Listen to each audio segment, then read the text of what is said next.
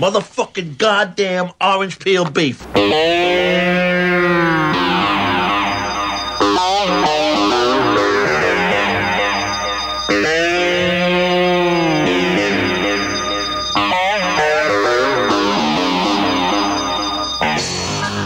What's up, everybody? How y'all doing? All right, welcome to One Fucking Hour Live, our first ever live stream. I am Evan Husney, and of course, I'm joined to my left. We got Mr. Tom Fitzgerald. What's going on, T? Big T. Hey, man, I'm live without a net, man. This is it. Like Van Hagar. Like. Oh my God, this is it, man! Live. I can't believe we're doing it. Looking at all the great people in chat. What's up, everybody? What's How up, you doing? everybody? I know. Say hello to my right. We also got, of course, we got Mr. Marcus Herring. What's going on, Marcus? What's up, man? I'm a little applause for nervous Marcus. because if I mess up and I start getting a giggle fit, we won't be able to go back and edit it out later. I know, like we often do. yeah. No post. It's like no cutting it out. That's right. No post, no net. And of course, this is our first live stream. So if you're seeing any, we're trying to work out the kinks and everything. If you're seeing anything that's looking a little weird, let us know. We'll fix it. If we're too loud, if these guys aren't loud enough, what have you, let us know. We're watching the chat. What's going on? We got Matt, David Koenig. We got, what do we got? Diana Vinas. What's up? Yeah, Dalton Diana. Anderson in the house. People from Joey Georgia, Izzo. people from New Zealand, international. Huzzah! We got people coming in, dialing in from a Ren Fair, saying huzzah. No kidding. All right. Is that the lingo? I guess it is. That is Huzzah. something they say. Yeah, I went to one today, actually. What? Yeah, no, I did. Nice. Lots of huzzahs. Yeah. Yeah, there we That sounds very Big Bang Theory, kind of a term. I don't know. I just showed up This for our the opening turkey leg. banter for our first Yeah, live this is the show, by the way, everybody. okay. Jesus Christ. I'm just going to talk about the Big Bang Theory for like 20 minutes. All right. Well, tonight's first welcome. ever live stream, again, was unlocked because we got 1,000 subscribers on the YouTube channel. So thank you, everybody, for helping us to get to that point. And so here we are giving you the first ever live stream of 1 fucking hour. And let's talk about what tonight is. Tonight is going to be 1 fucking hour on a return to one of our favorite formats on the movies we hate, part I know. I 2. do. I call it a night of 1,000 hates. Yeah. Oh my God. Shimmering in the sky. Yes. Look, hate is as valid an emotion as any. That's true. And nothing wrong with exorcising that. Yes. And there's no shortage of fodder for our hate. That's it's just true. a matter of corralling it and organizing it. That's very that's true. what we're here That's for. very true. Exactly. Yeah. I mean, look, normally the show is about, one fucking movie for 1 fucking hour. But tonight we're getting into several films in this fucking hour. We're still going to be confined to that 1 hour time limit. And we're going to be batting forth films that we fucking hate from all different, genres and decades and getting into it. If you haven't seen our first Movies We Hate episode, when you're done with this, check the archives. We went back into there, talked about shit like Joker. Whew. What else did we talk about? Joker. We had Joker was a big one. I blocked it out. It was really yeah, I painful know. Too. slog having Dude, to all right. Oh, cram Fisher- all Fi- those movies. Fisher Requiem for a King. Dream. Oh yeah, Requiem for a Dream. Oh, Yeah, we had yeah. some big bangers in there. Big Banger Theory. Heartbreak Kid reboot That's right. from the 2000s. Just kidding. With Carlos Mencia. Devil's Rejects. That's right, Justin. Thank you. Right. But let's One of just the worst quickly- parts is that you have to actually finish the film. You know what I mean? Like you Yeah. might just hate a film and shut it off, but since you have to talk about it for like however long, you feel compelled to actually watch the whole thing. So it's really Right. painful. This has been feeling very court appointed. For us, these like mandatory court-appointed viewing. Oh, it's like we're on probation or something like that. Yes, it's just it like, has. what's next? Oh, this fucking nightmare. Well, this shitty, boring movie. Great. Let's make it clear for the audience. I mean, we watched or rewatched all the movies we're going to be talking about tonight. So these have all been our head. We're just like filled with hate, filled to the brim, ready to let it explode here. But real quick, just to define what hate is for anybody who's new to the channel or has not seen our previous episode, these aren't movies that are so bad it's good. You know, they're not movies we like to just beat up on or laugh at or anything. These are movies that disturb us and harm us emotionally on a deep, profound level. Yeah. Tom put it perfectly. Yep. We hate them, but Tom put it perfectly last episode when he said these are movies that we really want to punch in the stomach. Isn't that right? I mean, that's a good... Yeah. I mean, what I mean is I personify the film in my mind, or it personifies itself to me as someone that I meet at like a wedding or like at a bar or like a coworker at the cubicle next to me. And I'm like, oh, I can't stand this person. Like, you know, I cannot do this. Like, and so the film, you know, becomes, because if you look at it that way, like, you know, you can't hang with everybody in life and you're just like, I can't do this person. And to me, the film is always, I can't do this person / movie. I can't deal with it. Like I don't want to spend the thing, I'll just say this and then shut up, but it's like, you know, they've asked this is helpful actually. What's up, George? You know, we're talking about the opposite of what Lorne Michaels has said. He's been asked, how do you pick your cast members for Saturday Night Live? Okay, Lorne Michaels, like what's how does it work? And he's like, well, it's partly a gut thing. Okay. And I always go, could I go on a cross-country road trip with this person? Okay. So if you invert that, like, can I go on a cross-country road trip with the Fisher King? Oh, you know, and then you have your answer, like about what film you want to select. No. Right? I was thinking about some of the movies we're going to talk about tonight, and being trapped in a car cross country road trip. Anything? That film is pretty grim. Yeah. So, well, I wouldn't do a road trip with any of these. So yeah. Yeah. No fucking no way. All right. Well, before we get into the show, before we start the clock and get into the actual program here, last week's episode, we teased that we have a big announcement to unveil tonight.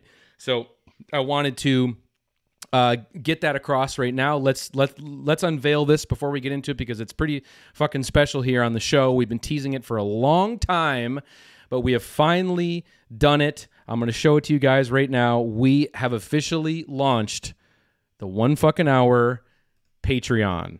That's right. Boom. Boom. Get on there. It's the best way to support the channel. Patreon.com/1 fucking hour. And it's just $5 a month, or you can you can go for the double moment with cheese and do $10 a month. But this isn't just, you know, blanket support for the show. It actually is going to get you some bonus shit. This is what we're doing. We're really excited about this. We are going to be recording feature-length audio commentary tracks to movies, and we did our first one just the other day. It was a fucking blast. We recorded an audio commentary track to Texas Chainsaw Massacre from 1974, a movie we fucking love to death. Don't get that twisted. So if you sign up there, you can download the audio commentary. We're going to be pushing these out, basic, 1 to 2 a month. Who knows? We're pretty stoked on it right now, and we have a whole lineup of audio commentaries we're going to do. And you're also going to get a 24-hour early access to every single episode of the show. So a huge reason to sign up. $5 a month. Go ahead right now. Ramey, if you're in the chat, can you throw the link in the chat right now if anybody wants to sign up? Ramey's our executive producer tonight, so you could throw that in. That'd be great. But patreon.com patreon.com/1 fucking hour. That'd be great. If you sign up, support the show. What were we going to say, Tom?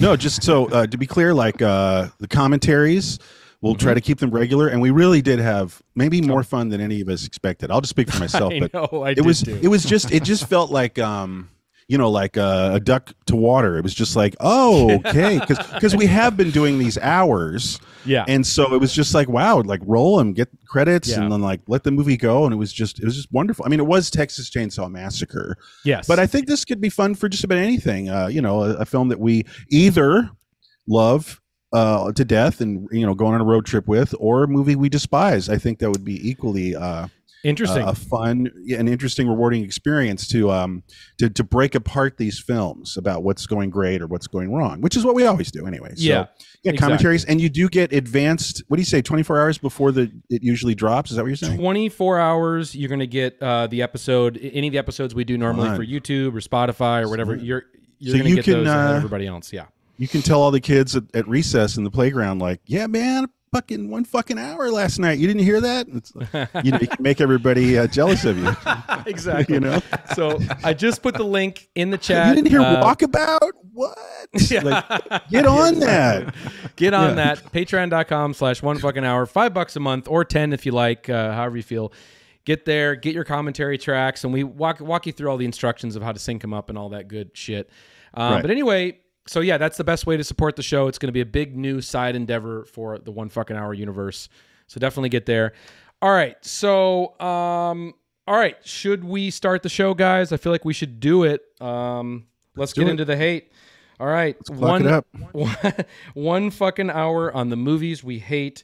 Volume. Oh, we're already getting subscriptions to the Patreon. Thank you so much, Freddie. Oh, wow. I really Yeah, thanks, appreciate guys. that. Thank Killer. you so much. Amazing. Love that. I'm Little, going to call it out live in the air if you sugar money sign up right for now. us. Yeah. Yeah. Okay. So let's get the clock started here. Boom, Yeah. boom. Here God. is the clock. Yeah. And just before I hit go on this clock, Marcus is going to Marcus always starts off with these episodes here. So when I hit go here, Marcus, please tell us your first pick, and boom, Marcus, go ahead. All right. So yeah, this one's been 30 years in the making. This this hate episode on this particular film. I feel kind of bad because it is low-hanging fruit. It's an easy punching bag. It's been a long time since I spoke to anybody who actually liked this movie. Okay. However, I did encounter quite a few of them, people who did back in 1994. Okay. If anyone can guess, but I'm going to spoil it already. Yes, it's Oliver Stone's 1994 film, Natural Born Killers, which is probably my least hated movie of all time. The Crow, that's a good guess, actually. I see some guesses in the chat there, but The Crow. so, I mean, this has some of the same problems as The Crow. It's like Oliver Stone's like, it's his total fail at making a movie for like the MTV generation kids. You know, it's like he's like trying to make Badlands for like the MTV kids. You know, and you know, it's like he's doing this sort of really like I remember MTV Sports was big at the time. They would do like all these different like camera textures and angles and stuff. And I feel like he just watched an episode of that and was like, this is what I want. Because it's like every film technique in the book, there's like zero restraint. There's like cartoonish primary color gels. Then there's black and white. Every single angle in the whole movie is Dutched. There's like Super 8. There's video textures, stock footage of animals fucking. There's like background replacement, you know, like shooting against like a background screen. There's overlays. And this like really in your face, like trying to be cool soundtrack.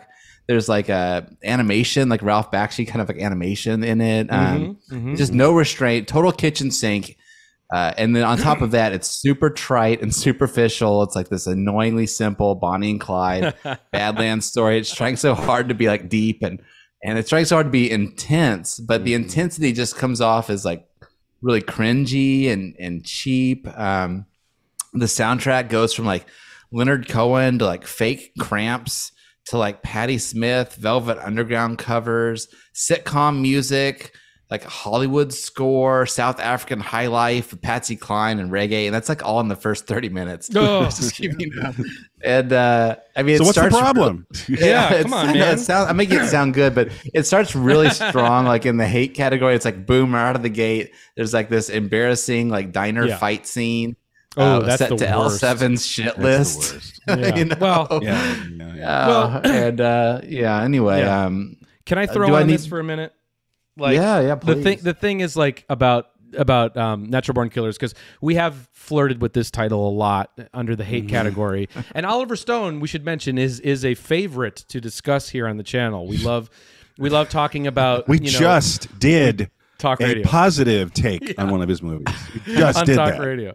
Yeah. So we do, like, we can get down with Oliver Stone, you know, Salvador, talk radio, and then we love dunking on him too with The Doors, you know, when he really starts to age out, you know, when his boomerness really starts to age out. And it's really evident here with NBK because, like, one thing, just real quick, rewatching it for me, because I did go back and rewatch this, I forgot how much of a non-movie it really was, and the fact that it was really just like, you know, obviously super super stylized, but it really is just these little vignettes, right? It's so fucking ADD, and like the characters don't have much of an arc. They go from, you know, being like this, like you said, Badlands, Bonnie and Clyde, like super in love, then to like having problems, you know, and there's nothing in between, and it's impossible for us to grab onto anything.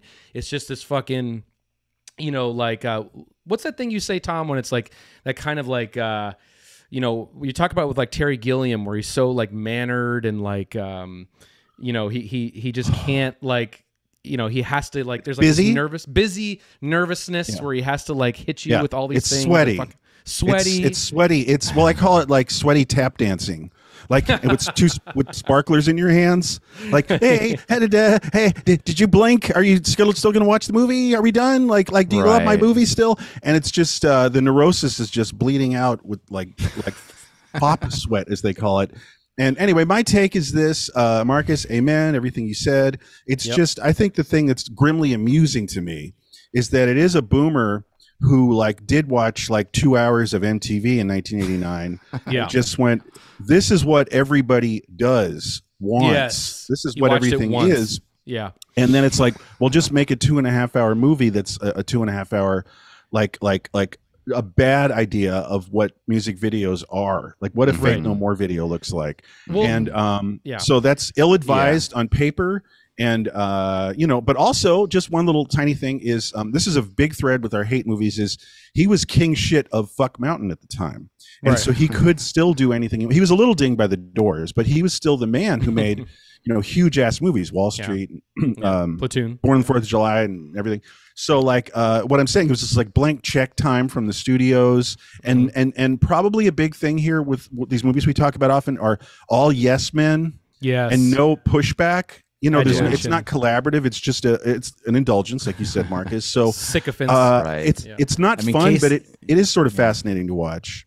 Case in point is like Woody's like bad style, you know, throughout. It's like that look was never cool. Like he's got those thrift store, like gas station John Lennon, like red Geddy Lee sunglasses, like 90s like Geddy Lee. He's got like a Geddy Lee ponytail, and then like a leather jacket that doesn't fit right. It's like way too big. You know? No. It's, you had me at those like tiny circular sunglasses, and of course, it's such a great image. They lead with all the advertising with that face, his visage with those dumb tiny, like circular sunglasses where it's like, ain't I cool with my shotgun? And it's like, you're cool, dude. You're so cool. Well, we should get off it because of the clock. Moving on. But it's just the last thing is, it is pure hell. Great pick, Marcus. It's just like, you know, it's Oliver Stone, the boomer, thinking, you know, MTV is the end of the world, and so he's making this really just heightened, ridiculous, you know, tone deaf response to all of that. Right. It's super. I know what you guys want. You have no attention span. Well, here you go. Yeah, a cut every 3 seconds. Fuck you. It's very cynical. It's incredibly cynical and just annoying. Barf. I do love that it was so bad that it was disowned by QT. You know, I do love that. Like he had to be like, no. Got away from. He wrote fast, the story. Yeah, he wrote the story. Right. All right. Good pick, Marcus. Okay, I'm gonna go to my first here. I teased this one at the end of the last episode. I actually just ran out of time to really get into it, but here we go, guys. Brace yourselves. Let those sphincters unclench. Here we go. Hold on to something. Hold on to something. Punch Drunk Love from 2002 by our homeboy Paul Thomas Anderson.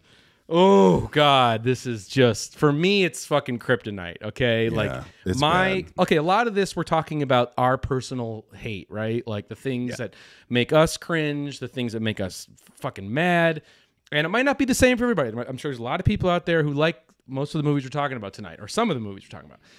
But for me, it's like that dawn of the early 2000s relentless quirk for quirk's sake, you know, with those early 2000s arty flourishes, you know, that don't serve a story, you know, or at all. Like, that just fucking grinds my gears.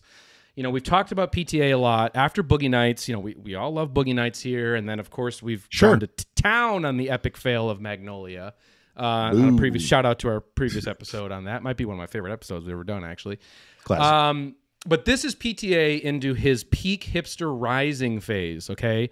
Where he is hanging out with the LA high art Scientology crowd, you know, Fiona Apple and her gang. And I think this movie is him getting into that. Largo. Yes, this is him at the Largo, bumping elbows with all of those people in that crowd and really trying to really impress them with this movie to make something, you know. Did you kind of know what I mean by that? Like, this is kind of like what I think he's trying to get into that crowd with this movie. Yes.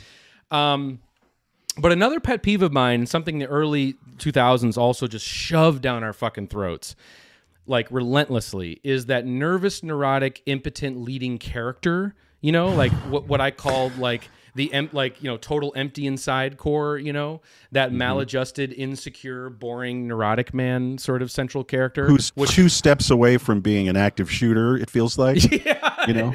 I'm not even trying to make a joke, a cheap joke. I know. Just like I know. it is dangerously close to that in that feeling. Go ahead. I know. I'm so over that. I'm just so over that, right? And of course, this is just one of the penultimate examples of that. But much like Magnolia, another grading quality that this movie has for me is the fucking loud John Bryan jazz Largo jam session that is playing over the entire fucking movie. That is literally in contrast to the fucking dialogue at the whole time. In conflict with.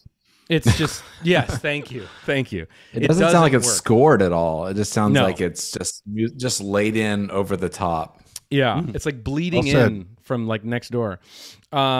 But anyway, yeah. So it's just that precious quirkiness of a fucking man in a bold blue suit having to save a little piano from being run over. I hate his suit. Like- The little piano. No, but dude, the little piano. It's like, honestly, it's like that's the beginning of a film school student's script. Is a guy in a little blue suit trying to save a little piano, and like He's like you a know, plunger salesman, by the way. Like that's what he does for I a know, living. Is sell quirky. like Like novelty plungers. plungers, like with Yeah. like stuff in them to shake or something. Right. it's bad. Yeah. I know. So- yeah, it's all. so- Well, you yeah. said it. It's freshman year film It school is. short It film is. where it's like It is. the guy's gonna dress like he's in a silent movie with an ill-fitting suit, and it says it's in a landscape that's devoid of anybody and anything. But then he finds the little flower on the choo-choo train. You know, it's just like, guys.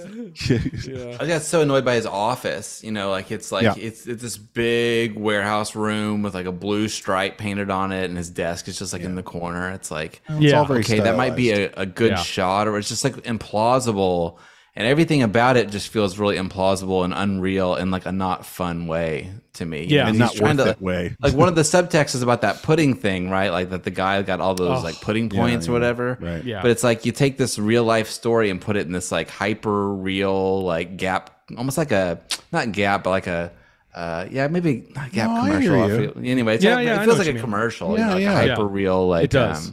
Yeah. yeah. It's just, it's bad. Real quick anecdote before we get to Tom's first pick is this is a cringy, like I have to admit this on live air right now, but one of the worst things I was ever subjected to. And now this was in a former life, different significant other from a long time ago. I was dragged to at the Brooklyn Academy of Music, a Punch Drunk Love live score with John Bryan that I had to watch with a fake smile on my face. Holy shit! Wow. Were you cutting like the chair in front of you, like with Yes. with your keys? Yes. Like you know, like just grinding down on the wooden chair in front of you for like 2 hours. That's rough, homie. Wow. Fucking awful. Well, Had to let's admit keep it. going. Yeah, it's Let's just keep- I do want to. sorry. I'm sorry. No, it's fine.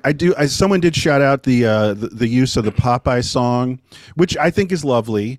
Shelley Duvall's song, but it's somehow in the context it's so cloying and it's so precious and it's so fey, and it really is that kind of beginning of the very, very twee 2000s of what happened to like indie in so many ways.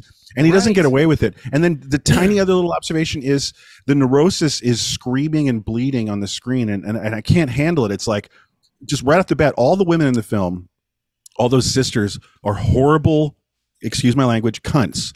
They're just all awful. All women are awful, like all those sisters, except the beautiful, childlike, Lestrada, mute, kind of baby-faced, cute, innocent girl. It's a very grotesque observation of like the opposite sex. For men, yeah, really I found the treatment of them to be really. You guys bad. know what I'm saying? Yeah, I do. Yeah. I thought it was really gross the way that they played all those characters. You know? Right. And the things that they would say to him just don't ring true. You know, like remember when we used to call you gay boy? You know, It's like it's so grating and like just brutality towards him. No, but really, the Popeye song's great. It just kind of ruins it. Yeah, and he thinks he's getting killer bullet points, like "How You Like Me Now." I just used the Popeye's love song. Yeah, I know. You didn't get away with it. Come out. Go away. Okay, Tom, we got to get going. We're at 45 minutes. Tom, Holy your first shit. pick, please. Yeah. Okay, all right. This one's a real heartbreaker, and I'm still kind of torn with this one, but I'm being honest. Like, do I hate this? And it is, drum roll, please. I hate to say this, but it's Cecil B. Demented. Okay, let's say that again. Cecil B. Demented. Now, this is John Waters. Of course, I truly, honestly love John Waters in every way. I have a signed copy of Crackpot. I have all of his books. I love all of his movies. I've met him. He's funny. If there's anything news about him, I'm reading it. It's just so this is almost like a melancholy heartbreak kind of thing. Right. And even directors that we know and love, it just doesn't work. And I'll try to explain my problems with it. It's I realized it today when I was rewatching it.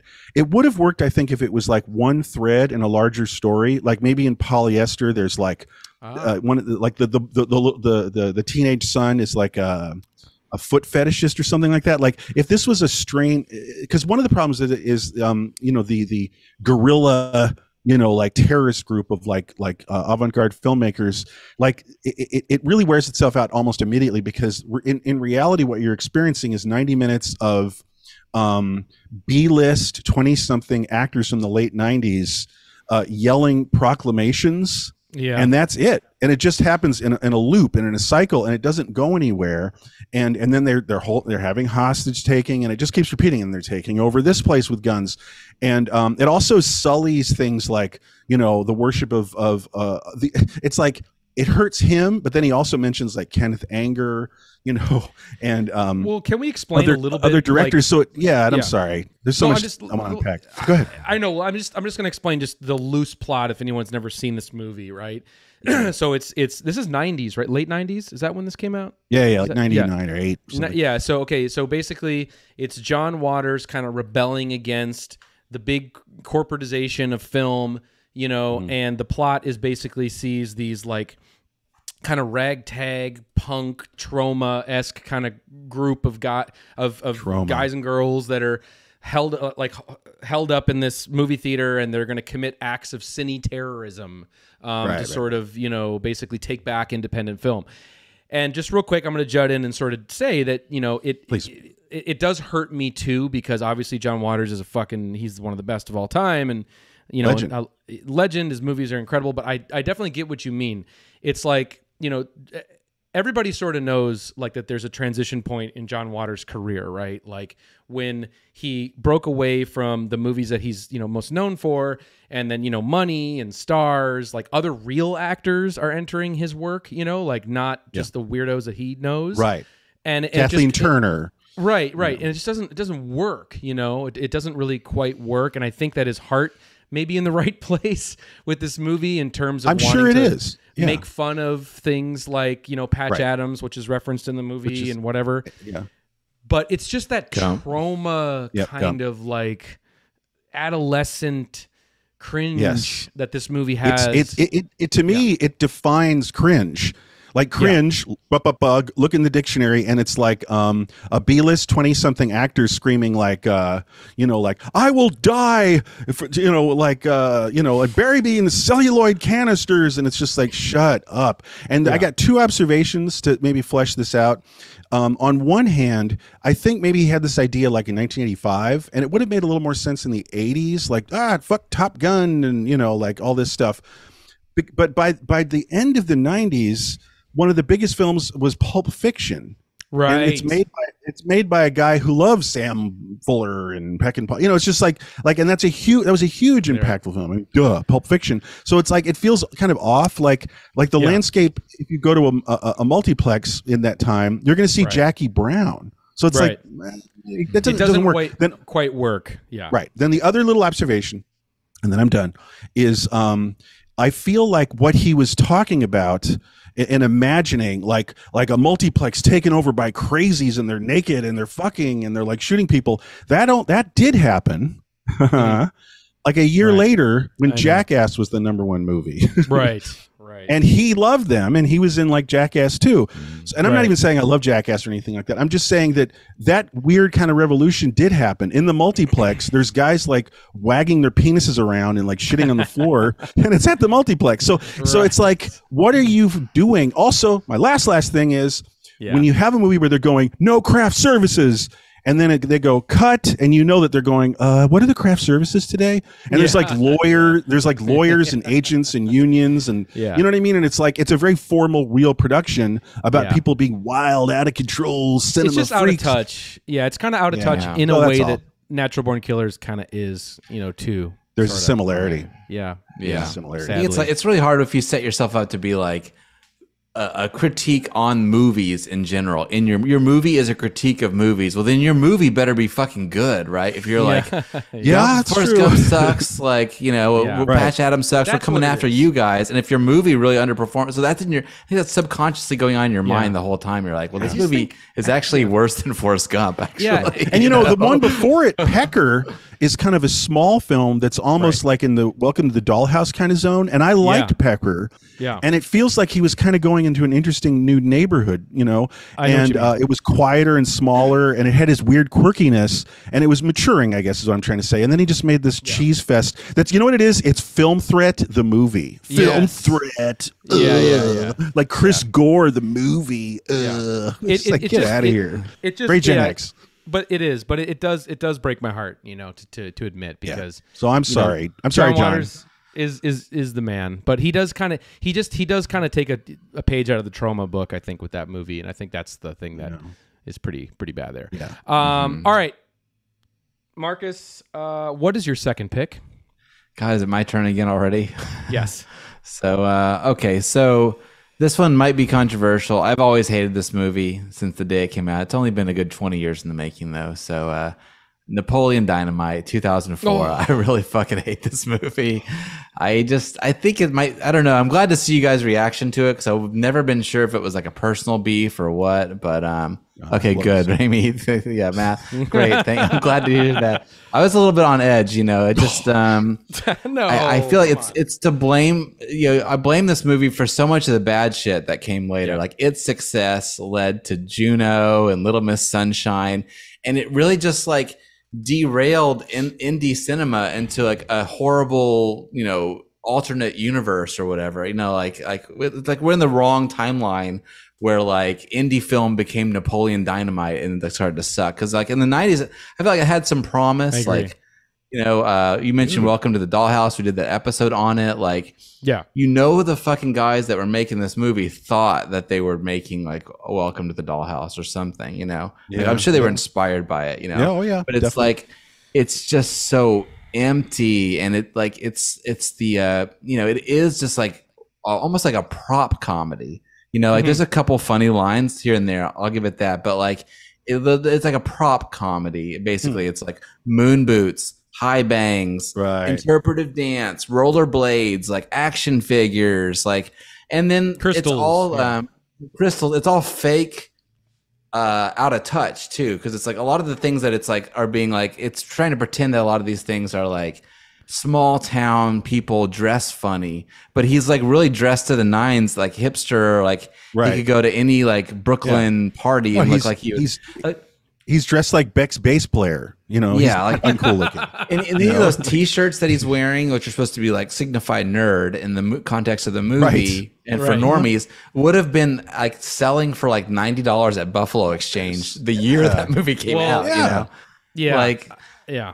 And I do think like it did like become it's like it took Buffalo Exchange and made it Urban Outfitters. Do you know what I mean? Like That's what I'm saying. It took kind of like digging the indie world and then take it and then it just sort of distilled it in a way that normies were like, oh, I get this. Yeah. And then just hipsterdom became this thing. I'm not trying to defend hipsterdom, but like it just spiraled off in this. It was a horrible commodification direction. and a crystallization and an organization by corporations, That's brother, what I was going to say. of the hipster thing. It it was the end of a 10-year cycle when it's just sort of organically happening, and like someone like a Kurt Cobain would just go to a thrift store and go, "That's cool. It doesn't quite fit, but it's like a woman's fur coat. Fuck it, sunglasses." Right. And like 10 years later, it all got bought and sold. And I told you guys this Napoleon Dynamite, when it came out, I was flipping through like the local weekly. And it had a full page ad and it had, you know, all these pull quotes, and it was really presented like big, like there was money behind it. I could tell it was this big PR campaign. And I went, well, this isn't a small, weird little film. This is like probably like a multi-million-dollar PR campaign. And I went, oh God, here we go. And of course it was a hit. And so it just felt, I just smelled a rat is all I'm saying. It was very cynical how it was being packaged. That's the word. Yeah. Like, you know, for me, I think it is kind of the perfect Marcus hate pick. Like I was really excited about it when you mentioned it, because I totally get why you hate it, you know, and I think it is that commodification, you know, of it, you know, authenticity. Like I mean, I don't know. I grew up in suburban Minnesota, Marcus, you Montana. Like we went to school with people who were fucking like the real versions of these characters, but they were so much more nuanced and so much more like fucking warped, you know? And it's like to see kind of like everything that we experienced and loved and was authentic and true, and then just sort of being like swept up into like, basically this is the beginning of the end of that. This is the beginning of the end of authenticity, you know, for indie films and those types of things. Like a movie, like if you go back and watch a Todd Solondz or whatever, now it's just becoming, we've always talked about the Xerox theory of authenticity. It's product. Yeah, it's product, right? It's product, and how it feels like these guys just do it to make it, you know, for their own, to further their own careers. Like they weren't trying to make a movie. I don't know, because they liked it. You know, it's like it was just a stepping stone in their own careers. Urban career Outfitters, move. the movie. Yeah. Yeah. So of course we're gonna hate that. Fuck that. Like everything we're saying, like get out of here. I get it. I totally get it. It's a big Marcus pick. Yeah. Anything that else White on Stripes song at the beginning, just like it just starts right out the gate, very twee. You know, I'm not like hating on that band at all, but like that song just sets the stage for like being very twee and cringe and Ooh, it's bad. Yeah, I don't know. It's the beginning of the end. It's like it's sort of like how, you know, how Matchbox 20 is like the alternative rock, but they're like the third or like fourth wave of grunge, and it's just like meaningless. Bush. Yeah, you know, exactly. Bush is pretty far from Sub Pop, you know. Yes, exactly. You know, there's many music analogies here we're making. You know, exactly. Urban Outfitters, the movie, absolutely. It is. Totally. That is it. Number one, right there. All right, we gotta move on. All right. Oh boy. Oh man. This has been fucking rough, you guys. I don't know. I might need something here. Tom, do you need something? Yeah, this is. I'm feeling like my fingers are tingling and I'm lightheaded. This is brutal, and we're only halfway through this. You know, is there anything I can get you that might maybe a little shit? Well, let's see, Doctor. I need 10 cc's of a great movie. Okay. Stat.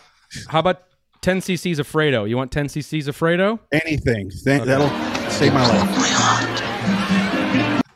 Okay. Perfect. Okay. All is not lost. Great films have been made. They exist. People see them. They inspire people to make great films. They happen. Good movies happen. Good movies happen. Good movies happen. They're not all like Napoleon Dynamite. Okay. I'm fine. I'm good. I'm back. I'm back on my feet. 10 cc's of Fredo. Thank you, sir. Okay. All right. Get ready. Strap in, guys. This is probably my lengthiest rant of the evening. My number 2 pick is kind of the a la flavor of Babylon. It is not Babylon, but it is of the Babylon ilk.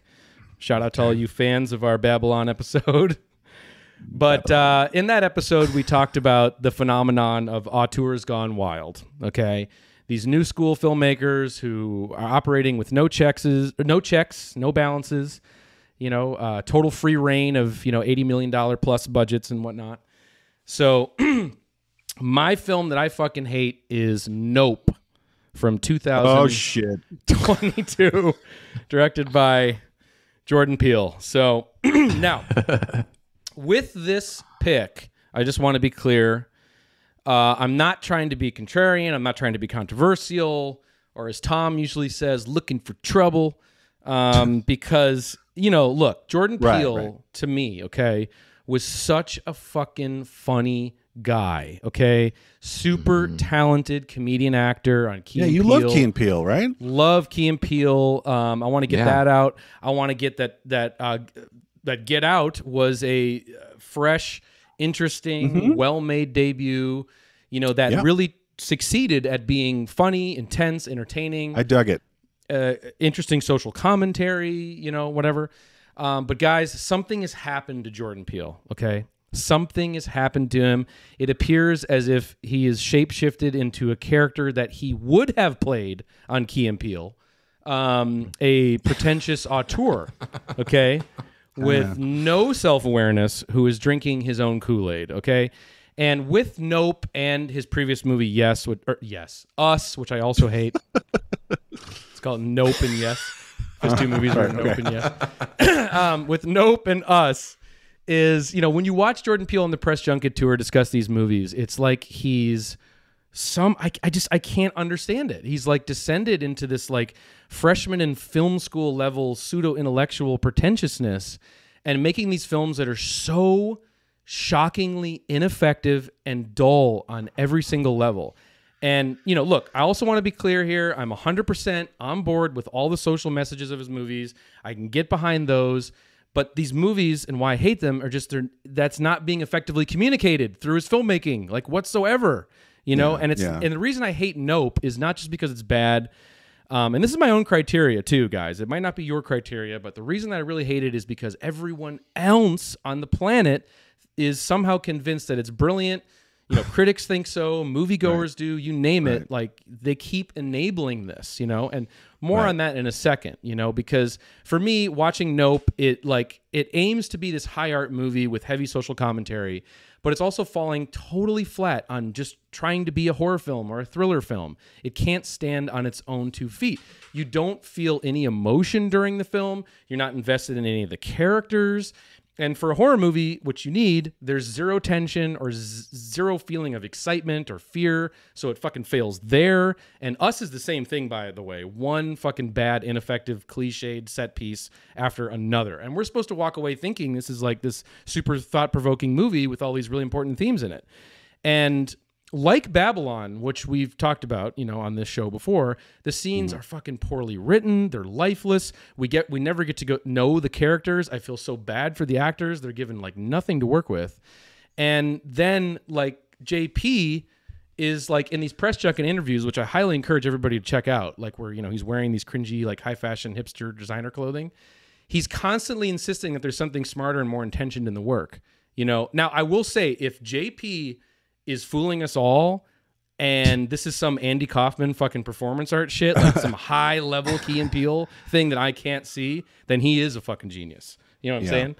Yeah. But the main point of why Nope doesn't really work is because most conceptual genre films, high concept genre films, they build their own universes, right? And they spend time to establish like what the rules and the parameters are of the universe. They help the audience like latch on to those rules and the characters, and so we can invest in the narrative, and so all of that can be effective and it can work, but he doesn't have any concept of that. So he's just sloppily patching together like these concepts and themes without any the word, craft. Sloppy. Without any craft or nuance, and he keeps reinventing the parameters as the movie's going along. So you're completely lost, and you don't you don't even know what's going on. So in short, like he doesn't know how to craft a movie. And he obviously also commits the major sin that Babylon does as well too, which is where he tries to cash in on the emotions of the characters in the film that he hasn't even begun to fucking earn our investment. Yeah. Yeah. So he yeah. totally nothing's earned. Nothing's earned. Like they're strangers when you first see them, and then by the end they're just strangers. There's no character development. And I think what you were saying too is sloppy. What it is for me is like it's like there's 3 or 4 interesting ideas, and then he just throws them into a pot and stirs it and hopes that something happens. Where it's almost like with the whole thing about the killer monkey on the set of the sitcom, right, which is the best part. Yeah, I was kind of, I kind of was checking in. I was like, hey, what's going on here? Yeah, and then I thought about it. I was like, what if that was a 22-minute, like weird TV episode, on HBO or something, some series he did, and then and it's just so because the fusion of that segment, which is kind of dynamic, doesn't work with everything else. It doesn't seamlessly come together. And I think in the larger cultural context, like you were saying, I keep expecting something sort of surprising and rewarding from his films because of the context that they're in, which is that they're supposed to. So I'm always very open-minded, and I'm ready to, I'm ready for some engagement with a filmmaker who's kind of got a new take on things. But by the end, like especially with Nope, I'm just like, well, that was just a stupid waste of time. And it's like bad Oprah jokes and like punchlines, like visual punchlines and like UFOs and like. And there's no tension or horror in the action scenes. The action scenes have zero craft of like basic 101 film tension enough to where you're like, but you do get a Fry's Electronics employee. So. Right. That was like it's got some of the Napoleon Dynamite problems where it's like it's got these cutesy references and pop culture moments. I mean, he's trying to go for like art film, but then it's like I guess a lot of modern art does that where it's like it tries to like connect people into like a humorous pop culture reference or something. Sure. But I just don't find it to be. It feels very forced here, and it feels very it feels jammed in. You're right, and weirdly everything feels jammed in. And you realize that all the everything that's jammed in is inside of nothing. It's just like everything, everywhere, all at once. It's odd. I gotta say, his films are sort of odd, not interesting and not rewarding in any way. But they're a little weird that they exist and that they are such a major thing in the cultural landscape. Well, let me say that maybe he's got a good movie in him. Maybe he does. Well, he did. I thought Get Out was good. No, I like Get Out too. Like another one. But this is a good segue to my end on this, okay? Because it's how did we get here, kind of thing. And it's like, after Get Out's like meteoric success, I'm sure he spent a long time developing that and crafting that in his mind. But right after that, it's like he's been trapped in this vacuum of like sycophantic adulation and validation. So there's nothing stopping him. There's no checks or balances, right? And then the industry formed a brand around him overnight, which was also kind of unprecedented. Like then you got his fucking Twilight Zone series. Holy shit. And never saw it. Oh my God, I'll spare you. It was too much really too soon, right? Oh, it's great. But it was too much too soon, right? But I loved him so much from Key and Peele and everything and really thought he was a major talent. And this is like, for me, like, a proper hate pick, and this is where my real hate is like directed on this. It's not really towards him. My hate for this movie is directed at the fucking film critics. Okay, this is your fucking fault, guys. It should have been your fucking job to spot and report on this mediocre shit like this. You fucking goddamn cosplaying posers. It's not gonna happen. That it's your fault that this shit keeps getting made. God damn it, 96% on fucking Rotten Tomatoes. All right, I'm done. Right. Yeah. Wow. And like it's the same film that I saw. It really is surprising. I need 10 cc's. Jesus, so we should move on, right? I need something. I need something. Do we have 10 cc's of something else? Oh, wow. Is it 10 cc time? All right, let's go. Stat. 10 cc's of a great movie. Bring it in. Bring it in, guys. Oh, I need. Show me the way to go home. Oh, okay. There we go. I just needed Jaws. A little Jaws. Just needed a little Those guys Jaws. Singing in the galley in Jaws. Jaws is a good Jaws. Movie. I'm sure Jordan Peele loves Jaws. Okay. All right, needed that. Okay. Tom, what's your second pick? All right. So we're gonna get really unfun now and go to Europe. All right. Bear with me here. Let's go to Europe in the last 10 years in cinema. Okay. So at first I thought this was going to be repellent to me because it's a reboot, and reboots go so wrong so often in so many ways lately. Oh God. But this is, there's more to it than that. So I realized Suspiria reboots. Oh. Okay. Yes. Suspiria, 2 hours, 2.5 hours. Of course, it's a new adaptation of Suspiria, Dario Argento. It's Argento. It's the first, I call it the first 80s movie. It's the incredible Technicolor, popping color, incredible. Turn it to fucking 11 Goblin soundtrack. Awesome. It's not a real movie. It's a, like, you know what? It is kind of like a music video movie, but it fucking rocks. The Casbah. And it's just a crazy fairy tale, and it's loose, and it has scares. You were just talking about horror fails. Like, you know, it's Suspiria. Okay. Yeah, I'm not even the biggest fan of, I'm not even the biggest fan in the world of Suspiria, but it's fucking killer. Yeah. So, you know, they had the bright idea. Let's adapt Suspiria. Let's keep the title. Let's keep the basic premise, you know, the girls' dance school and the creepy women who run it and the three mothers and all that shit. But let's have, first of all, let's bleed out all that popping blue and red and yellow colors. Bleed it out. Everything is like winter afternoon gray. Oh. Like gray. And look, so what? Make a decision. Like, do something that's a curveball. Like, wow, it's Suspiria, but it's gray, you know? Like, I don't really see the point in that, but if you feel like doing that, fine. But it's just like, what did we like in the first, like can we have anything that we were liking about the first film, you know? And of course, then the soundtrack, Marcus, perk up here, is not Goblin, but it's your pal Tom York, Radiohead, going like, not my friend. I'm in Cannes, I'm in a krautrock band for a minute. So there's that. So that's not exactly Goblin, not quite. You know, like disco. The contrast is stunning. That Goblin is gone.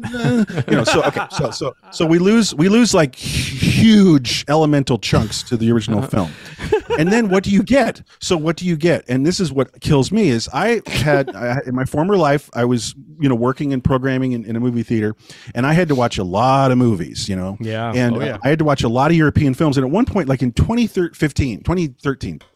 I just said, what the hell is going on in Europe? Because I just watched the 100th incredibly grim, like depressing, like shoot yourself in the head. Yeah. Sterile. Yeah. Just, you know, like Bullhead. I mean, does anybody even know what I'm talking about? I released Bullhead. Yeah, look it up. Distributed that's that right. Movie, Right. Anyway, that was one of the better ones. No, or like The Lobster. Anybody? The Lobster, right? Yeah. The movie After Dogtooth. No, but okay. This is all I was saying to myself. It's like, wow, Europe needs a fucking hug. So what I'm saying is, it's so grim. Yeah, Suspiria is so grim, and it's of a kind. It's this Italian director, and it's just so grim and downbeat. And also, it's this other thing that I hate. Like, it's suffocating, is what I'm trying to say. It doesn't have any other like bouncing surprises of human life, you know, like no one smiles, no one tells a little joke, no one has grace and like holds someone's hand for a second. It's all just like dour. We're in an open sewer in a hell on earth, you know, and it's like grim, and we have to pay the dues of our sins of our father, and like and like die now, and it's like now you die and the killers die, and it's just like, come on, just fucking chill out for a second. So that's 2.5 hours. More hate from Tom, and I'll be done in a second. It does this other thing where I'm almost screaming for Dogma 95. And what I mean is Dogma 95 was just reduce everything down. It was this elemental. It was a dictation, like bring it down to nothing. And I've been thinking about this for years when I watch a film. I'm like, reduce everything. Go down. What is it? Even a porno film. Like, it's like lose the sex scenes in a porno film. What do you have? Down. Maybe you have nothing. Maybe you have 25% kind of an interesting film. Right. So this film is, what I'm saying is, it's all artifice. It's all no one walks across the room. They have to sort of dance, and then they have a weird angle for the dance, you know, and it's like, and then someone makes a face and there's a close up in the lighting. It's all so expensive, and it all feels like, what was I calling it? What's that Italian label that's gotten in trouble? The clothing label? Balenciaga. It's Balenciaga core. It's Balenciaga horror. So it's just it's all very like expensive and European, but incredibly uptight and joyless and bloodless. And it's all. Go ahead. You know, you know what the original Suspiria was missing was Tilda Swinton, like in 3 different roles. One of them being like this distracting old man makeup. You know? And very obvious. And when I saw it, I was like, okay, wait a second. Are you guys thinking that I'm going to go, who's this old man actor? Wow. I just went immediately like, it's her in a bunch of fucking makeup. It's Tilda Swinton as an old man. And it was just like, and it wasn't. They tried to pass that off as a real actor. And in the credits, it's not her. Yeah. And it's just like, it doesn't even work. So I could go on, but these are just sort of core things that I'm talking about where it's like there's nothing, it's hollow. That's what I'm trying to say. It's like there's this incredible facade that is a bummer, unlike the fun facade of Argento's film, but it's this bland gray facade with just like a tiny little like peanut in the center of this like sarcophagus. It's just like there's nothing in there. And then also bad choice, that fucking woman who's so terrible. She's such a bad actress. She's the lead from Shades of Grey. She's so bad. It's like Raimi knows who it's that like is. like this film really needs performances like, hey, okay, I guess I'll see you later. Yeah. You know, it's just like that woman cannot act, whatever the hell her name is. Yeah, Dakota Johnson. Yeah. So there's all these highfalutin people and this highfalutin performance by Tilda Swinton, and then this is just like really not up for it American actress who feels just like, I'm having coffee in Santa Monica. You know? Like, what is happening? It's just terrible. Yeah. And I was kind of pissed that you picked this one because it meant that I had to watch it. Yeah. And this was gonna be like, this is a film where I was like, I know this isn't good. I don't have to watch this movie to hate it. Like, I hated it already. When the concept was announced that someone was gonna remake it, I mean, I'm with you all the way. It's like, the good thing about Suspiria was not the story. The story of Suspiria is just so blah. Anyway, the style, you know, it's like Argento's style and Goblin. That's it. The story of Suspiria is like nothing, and so it's just such a bald face. It's got great set pieces, though. Yeah. I love Suspiria. No, sure. Suspiria's I'm just saying the story is not good. The story is not what I would adapt. You know, like it's not about the story of the three mothers. It's a weird reboot. Yeah, so it's just like fairy it's just tale. playing off of the name, which is like what everything is these days. And this is just one of the worst. Yeah, and I was very cynical. It's like just call it something else. Don't say this is a Suspiria adaptation. It's just like, you know, like the dark corners of my psyche. Call it something else. Last thing, what did Argento say? Argento did not like it. He said it was boring and lifeless. Yeah, I would be totally fine with a movie like that, just borrowing a lot from it, you know, being inspired by it and just being something different and, you know, and new. But obviously it wouldn't have an audience and no one would. Well, David Gordon Green was supposed to do it. Remember? That was like the rumor back. Yes. And was it like David Gordon Green and Danny McBride or something were supposed to be involved? In something like that. Yeah, I don't know. Yeah, it's bad. It's high fashion. It's like fashionista horror, and it's Balenciaga it's horror. Balenciaga. It's unbearable. I dare you. It's unbearable. The ending is especially brutal. That's the worst part. The ending is in fucking insane. Okay, we got it's up there with Annette, which was also on my short list. Okay. Annette, the one with fucking, you know, what's his name? Anyway. Yeah, I don't know. Okay, moving on. We have to move on. 13 minutes left on the clock. Marcus, what's your third pick? Okay, so my third pick is Birdman from 2014. We have any CCs left? Okay, hold on. We need a CC before you get into that. I can't do much more of this. Okay, I need some help here. Doctor, please give me the news. How about this? I got 10 CCs of. Yeah. Mike Nichols, Dustin Hoffman. Okay, they do make good movies. They do make good movies. They do. Yes, that exists. Okay. So, all right. Sorry. Okay. Birdman, like it's crazy that the Academy was throwing all these awards at this movie. It is. Didn't they won Best Picture, right? Like, I think so. But nobody has mentioned it since. I haven't heard anybody mention this movie. Yeah, nobody. I know. Since 2014. It comes really fast. My theory, just tiny theory, is it was out of favor almost immediately because it's about like an angry old white man. Yes. So it's just like no one wants to do that now. Yeah. When Trump came in, no, it does feel really out of place now, especially. I mean, it's stunt filmmaking. I guess it's some sort of technical achievement. It's not the only long take movie, of course, Yeah, but yeah, you know, but I feel like that's what I was watching the whole time. It's just I'm watching the long take techniques, you know. But then like the movie itself, like what's happening, the characters, the dialogue, the story, it's also angry and grating. And the first line of the movie is like it smells like balls, you know, and like if that's in the trailer, they were really leading with that, like it was funny or something. A lot of the dialogue, there's like all this cross talking. It sounds really awkward. Yeah, it sounds to me it feels like a foreigner trying to cuss like an American. You know, like "fuck to you," you know, or something. Well, like it your feels very fart awkward. too, buddy. You know. It feels very. It's not that bad, but it has that feeling. It feels just like wrong, so it doesn't ring true. And then it's pretending to make some sort of profound statement about fame or superheroes or comics or something. I'm not sure, but it's like it's not at all. It's just pretending.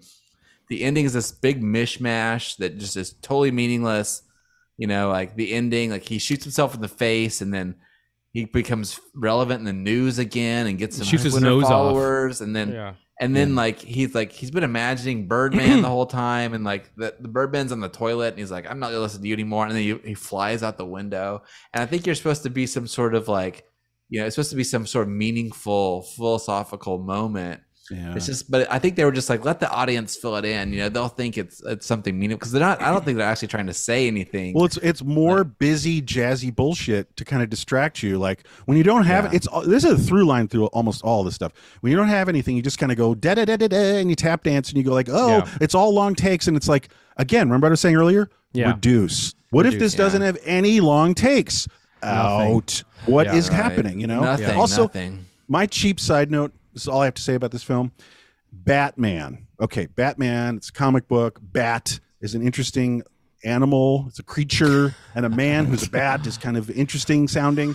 But this is Birdman, and it doesn't translate because bird is a, you know, is a large group. It's not Hawkman. Inside the animal kingdom. Tell you that. So it's just like Birdman. It does just like if it was mammal, if Batman was Mammal Man. Or something. Exactly. It's just like, why didn't they at least go like Falcon Man? Well, it's like not Hawkman, Birdman. which is the classic. What? You know, they're trying to make it like a Hawkman, I think, which is like, you know, a classic DC character. Shout out to my comic. But you know nerds what I'm out saying. there. Birdman. I know it's terrible. I Igmar was just Birdman. like, yeah, when it came out, I was just like, God, everything really does have to be about comic books, and that was 10 fucking years ago, you know, and it's still everything is still. I know it's true. Sorry, It's okay. Hey, it's all right. I don't. Yeah, of course. Okay, last real thing quick. is that the music, same problem with Punch Drunk Love. Like, Fuck, you told my like line, the yeah. fucking music is so annoying in this. You stole my line. I was gonna say, don't bury the lead, Marcus, because we have two movies tonight that feature incredibly loud jazz freestyle drumming that bury the dialogue That exists to annoy you. Like, I know. What else could it be doing? You know, but to like make you on edge. Like I know, but it Birdman, is. It's trying to put you on edge. Yeah. But Birdman cranks it up a notch and goes one step further with its fucking jazzy drumming. Is that it also decides to synchronate cringy slam poetry dialogue, guys. That goes perfectly over the drumming. So it's like all this street busking vibe that the movie has, which is awful. pissed off old white man word jazz. Like it's terrible. holy But but let's not. But like to go with the superhero character, the Birdman character, that fucking voice he's doing, like, hey, I thought you know, that whole time, that is fucking the worst. That's the worst part of the movie is his Birdman voice. It is. It's terrible. All Why wouldn't he just do his Batman voice? You know, I don't know. If you're just gonna do This it. doesn't make any sense. he was Batman. I don't know. Terrible. Okay. Real quick, Right, I'm gonna Beetlejuice. forfeit. I'm gonna forfeit again. I had forfeited my third choice last ep just because I'm looking at the clock. So I'm gonna save my third choice for a future episode. Spoiler alert: it's a real banger. You know, definitely we're gonna get that one next time. So Tom, why don't you start with your third, but then let's leave a little room at the end so we can do a say something nice challenge. Right. Just like last time, we're doing the near impossible, the say something nice about your pick challenge. All right. Well, this is a little bit of a curveball. I wanted to open this up to you guys and have kind of a group discussion about a general topic. And earlier I was saying that when I was doing film programming in the last 10 years, I'd have to see a lot of like annoying foreign films, but more than that, I saw a lot of annoying American indie films. I was like, I'd have to go to Sundance and like, I was up at 9 a.m. Me like, too, brother. I was right there banging with that you, shit out. man. I would run into this guy. Dude, It's you like, and what do me you both. watch? Hold on. You'd come out and you'd be like, I just did Mural and the Dead Girl or whatever. And it's like, No. You and me would be at Sundance, partners in crime, walking out of Right. movies, fucking left and right. We were savage up there at Sundance. But go on. Yeah. So I just wanted to address this currency of film, and they're all kind of forgotten, and they're like, there's like 2 movies every year at Sundance that are remembered, and then there's everything else. Right. So two that kind of stuck with me a little bit are, I'll just mention a few, and we'll get out of this kind of quickly. Yeah. But if you guys have any submissions, just like a title and a quickie. Yeah.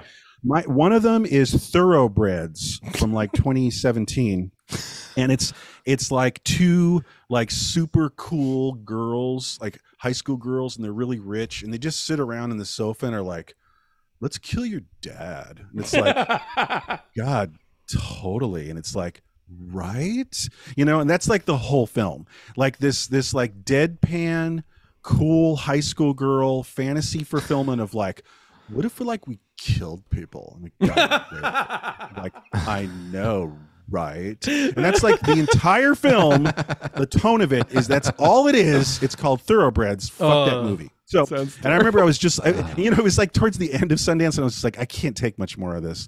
Like we're talking now about all these films, and they suck, and I need 10 cc's, but I need 10 cc's on like day 14 at a fucking Sundance. So the other one was kind of late in the game, was really impossibly awful. It's the other film about Christine Chubbuck, who is the newscaster. Right. True story. Amazingly, she shot herself in the head on a broadcast in the morning news. It's insane. And I've actually always been fascinated by that story, and I researched the shit out of it. And it really is an engaging, fascinating, strange story. Great Christine Chubbuck. So they did make a real film, like a biggish budget indie film. But then at the same time, that whole group, and I'm going to get into it, Evan, help me out here, that sort of like Kim's Video Mafia, Alex Ross Perry, you know what I mean? Like all those guys, and one of those guys made Kate Plays Christine, which is like that actress. I'm forgetting all the names tonight. Sorry, but like that actress, this actress from Kate Plays Christine. What's her name? Kate Shield. If Kate Shield's in a movie, run. Like she's in all the most pain in the ass indie films from like 10 years ago, and now no one cares about her. So that one is that one got laughs out loud because the film is building. It's a terrible fake documentary about like the actress who's conflicted about portraying, a Christine Chubbuck, the woman who really did shoot herself on TV, and it's like how she's dealing with the issues, the thorny issues, and she's trying to learn more about Christine. But the big thing at the end is like they set it up where it's like, well, here's the end of the movie, here's the end of Christine's life, and so the actress is like puts the gun to her head, and then she's about to shoot herself. She's on the news in the reality of this film that I'm watching, which is depicting what really happened. And so then she stops, doesn't shoot herself, and she just points the gun at you and goes, "What do you fucking want? You want to see me blow my brains out? What's your fucking problem?" We all laughed out loud. Yeah. Sure is not what they were hoping for. That's it. Yeah, it's just that. Yeah, I have a million Sundance films I could throw out, but I think because of the time, we got 3.5 minutes left. We'll save some more Sundance titles for another episode of Movies We Hate. Yeah. But, okay, let's quickly rapid fire this, guys. Say something nice challenge about all 3 of your movies. Marcus, we're going to start with you. Go one by one, all 3 of your picks. Go. Okay. God, Natural Born Killers. It's really fucking hard. I think that it was nice. I saw this actress Olan Jones pop up in it. Like she plays the organ player in Edward Scissorhands, who's like a sort of Christian lady, Esmeralda. Okay. And she was in it, and I was like, oh, hey, there's that actress, and that was nice. She walked by behind a car, pretty much. And then Mark Harmon does some. There's some fake reenactments with Mark Harmon that was like kind of like funny for a second, but okay, next, really, quick. Okay, so Napoleon Dynamite. God, I don't really. I guess okay. So I always liked. I kind of like Reno 911, you know. And there's that that comedian Kyle Dunnigan was doing that character Craig. You know, Okay. he's like kind of like Okay. introvert. And when I was watching Napoleon Dynamite, I was like Napoleon's brother Kip. I was like, oh, I think this is where Dunnigan got his Craig. I think he started with Kip. Anyway, so that was in my head. All right. And Third then man. I like Naomi Watts. Yeah. And I guess I like her a lot. And I think maybe it is smart sometimes when people can cast someone from the real world that like will, you know, that like Michael Keaton's story in real life has some impact in the movie. And I think that is kind of an interesting move when people do Right. that, but not in the context of this film. So whatever. Okay. All right. Punch Drunk Love. Jesus Christ. Okay. Honestly, this is an inverse to you guys. Okay. I actually think the only scene in the movie that I think is bearable to watch is the scene where he goes to visit his sisters. And there's something about him being alienated from those type of characters that I think would have just made a better movie in general. Like just across the board, make the movie with him and featuring his sisters more than the tiny piano. End of story. That's my Say Something Nice challenge. On that, Nope. The Say Something Nice challenge I kind of teased on Nope is I would basically say the scene, you know, where the monkey attacks the live studio audience is probably his most effective scene since Get Out. And I just honestly, you know, given what he's trying to say with the themes of Nope and everything that he's trying to communicate, I just felt that like that movie about that would have been just so much more effective. And I think that that's the best scene in the movie, and that should have been the whole movie. Tom, quick, sorry, 45 seconds, go. Yeah, fine. Okay, so what am I? Cecil B. Demented. It has someone vomiting at a screening of Patch Adams. Yeah, how can that's a I pretty- not love that? pretty hot. Suspiria reboot. I did like. There's some archival footage of those German terrorists, and sometimes the krautrock sounds okay that Tom Okay. York does. And then Kay plays Christine. The production company for the film is the name of the news program where the woman actually killed herself. Suncoast Digest, I think it's called. Okay. That's it.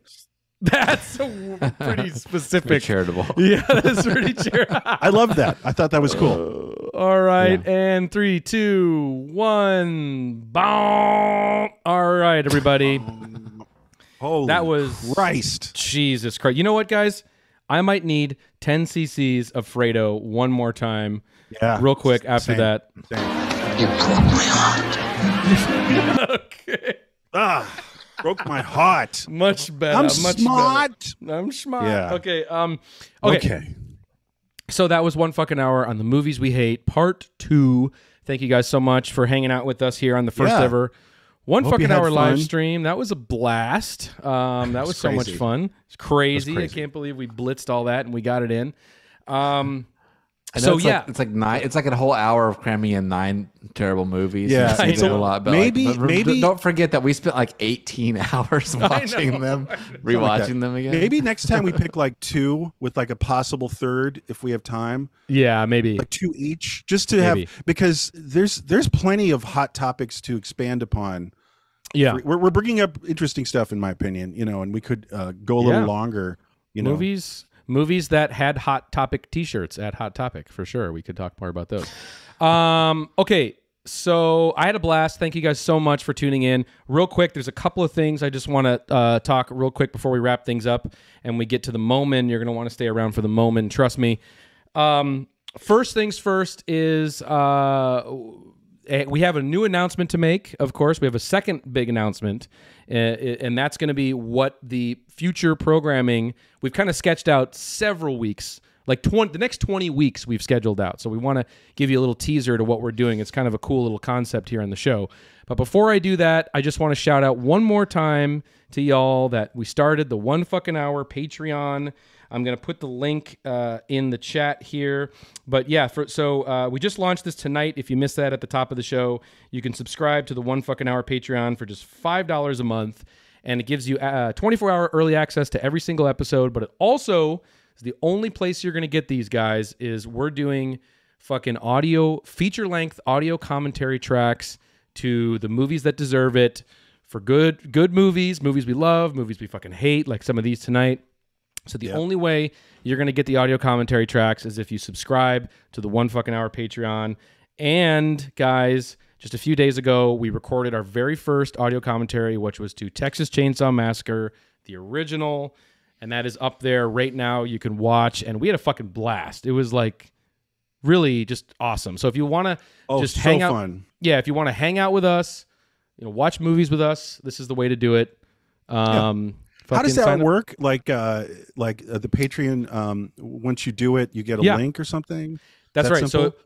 So when you sign up for the Patreon, you'll see all the posts there for all the different commentaries that we'll have. There's only one right now, but we're going to try to get to at least 2 a month on there. And there's an MP3 you can download of the commentary with syncing instructions to the movie. And there's also a video version where you can watch us watch the movie and sync it up to great. The movie as well too. So pretty simple to do that. So definitely get in there and watch that shit. Sign up for the Patreon. Just $5 a month. Come on, how can you go wrong?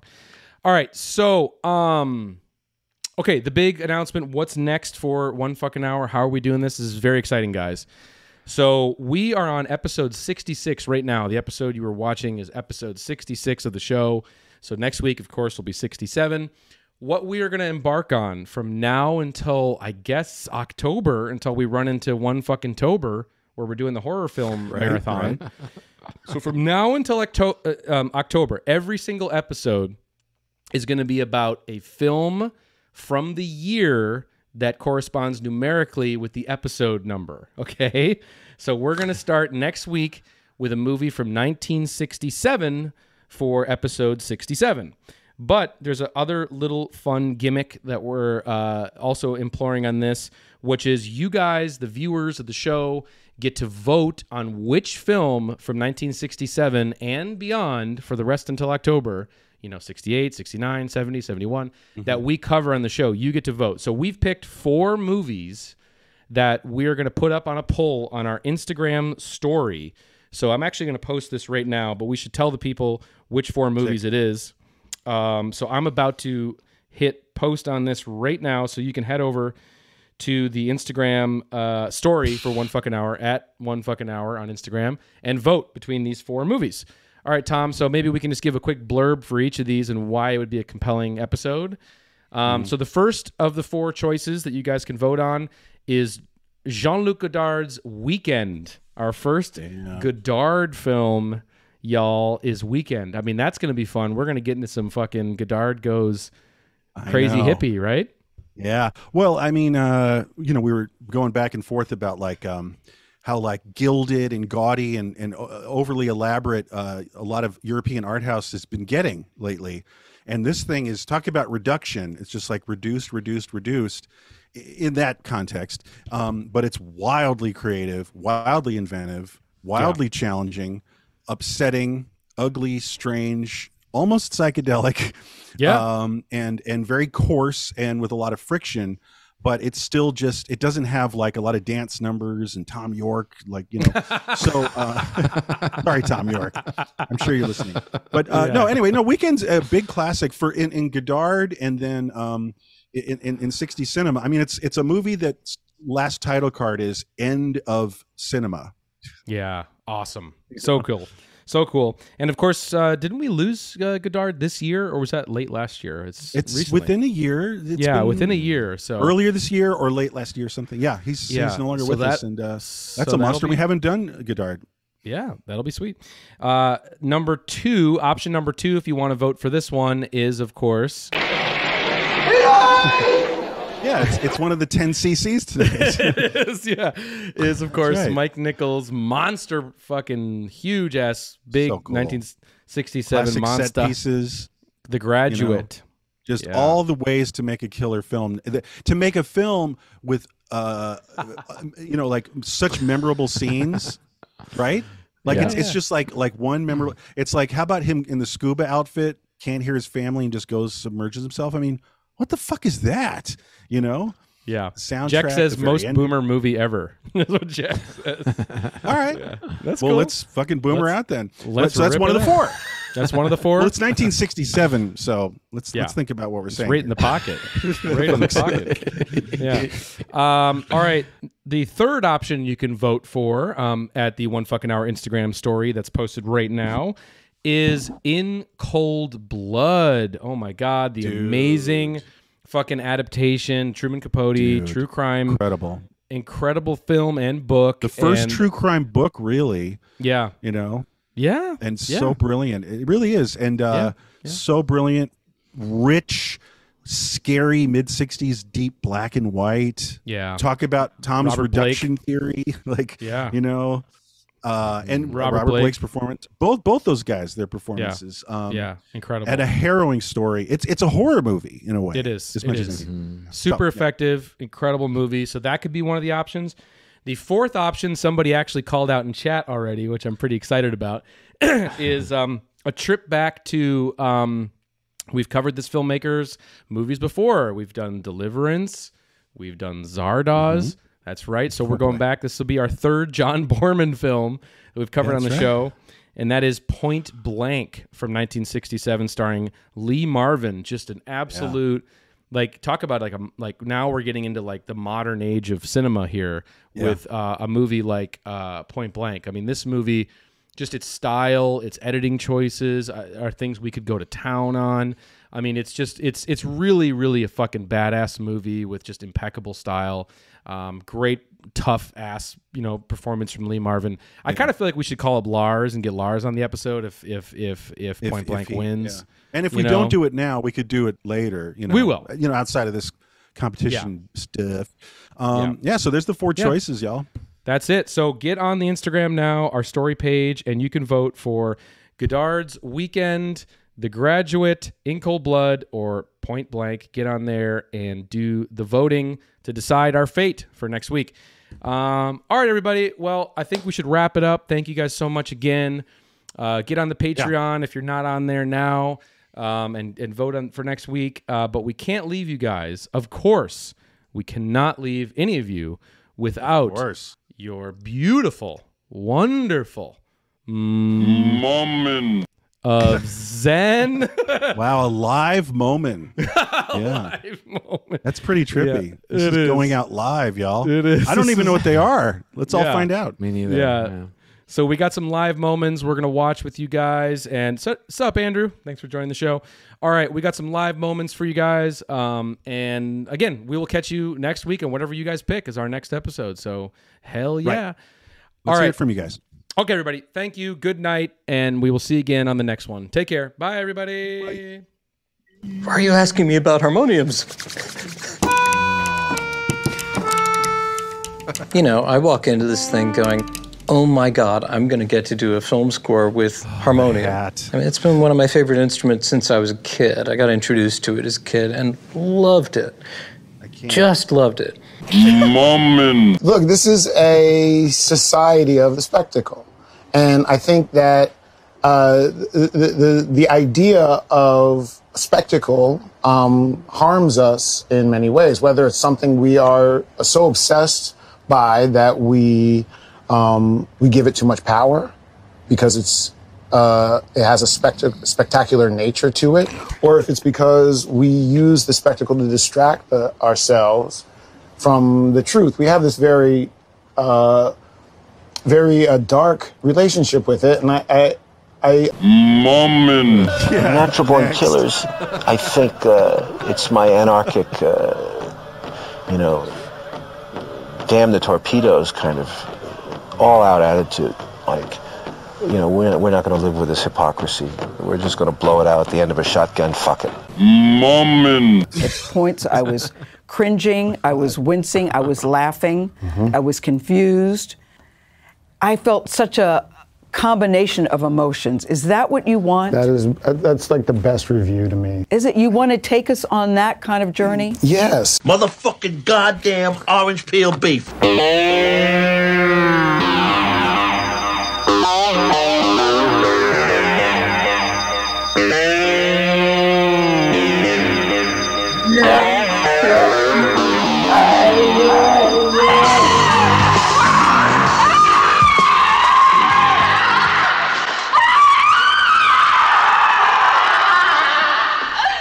That was wicked, man.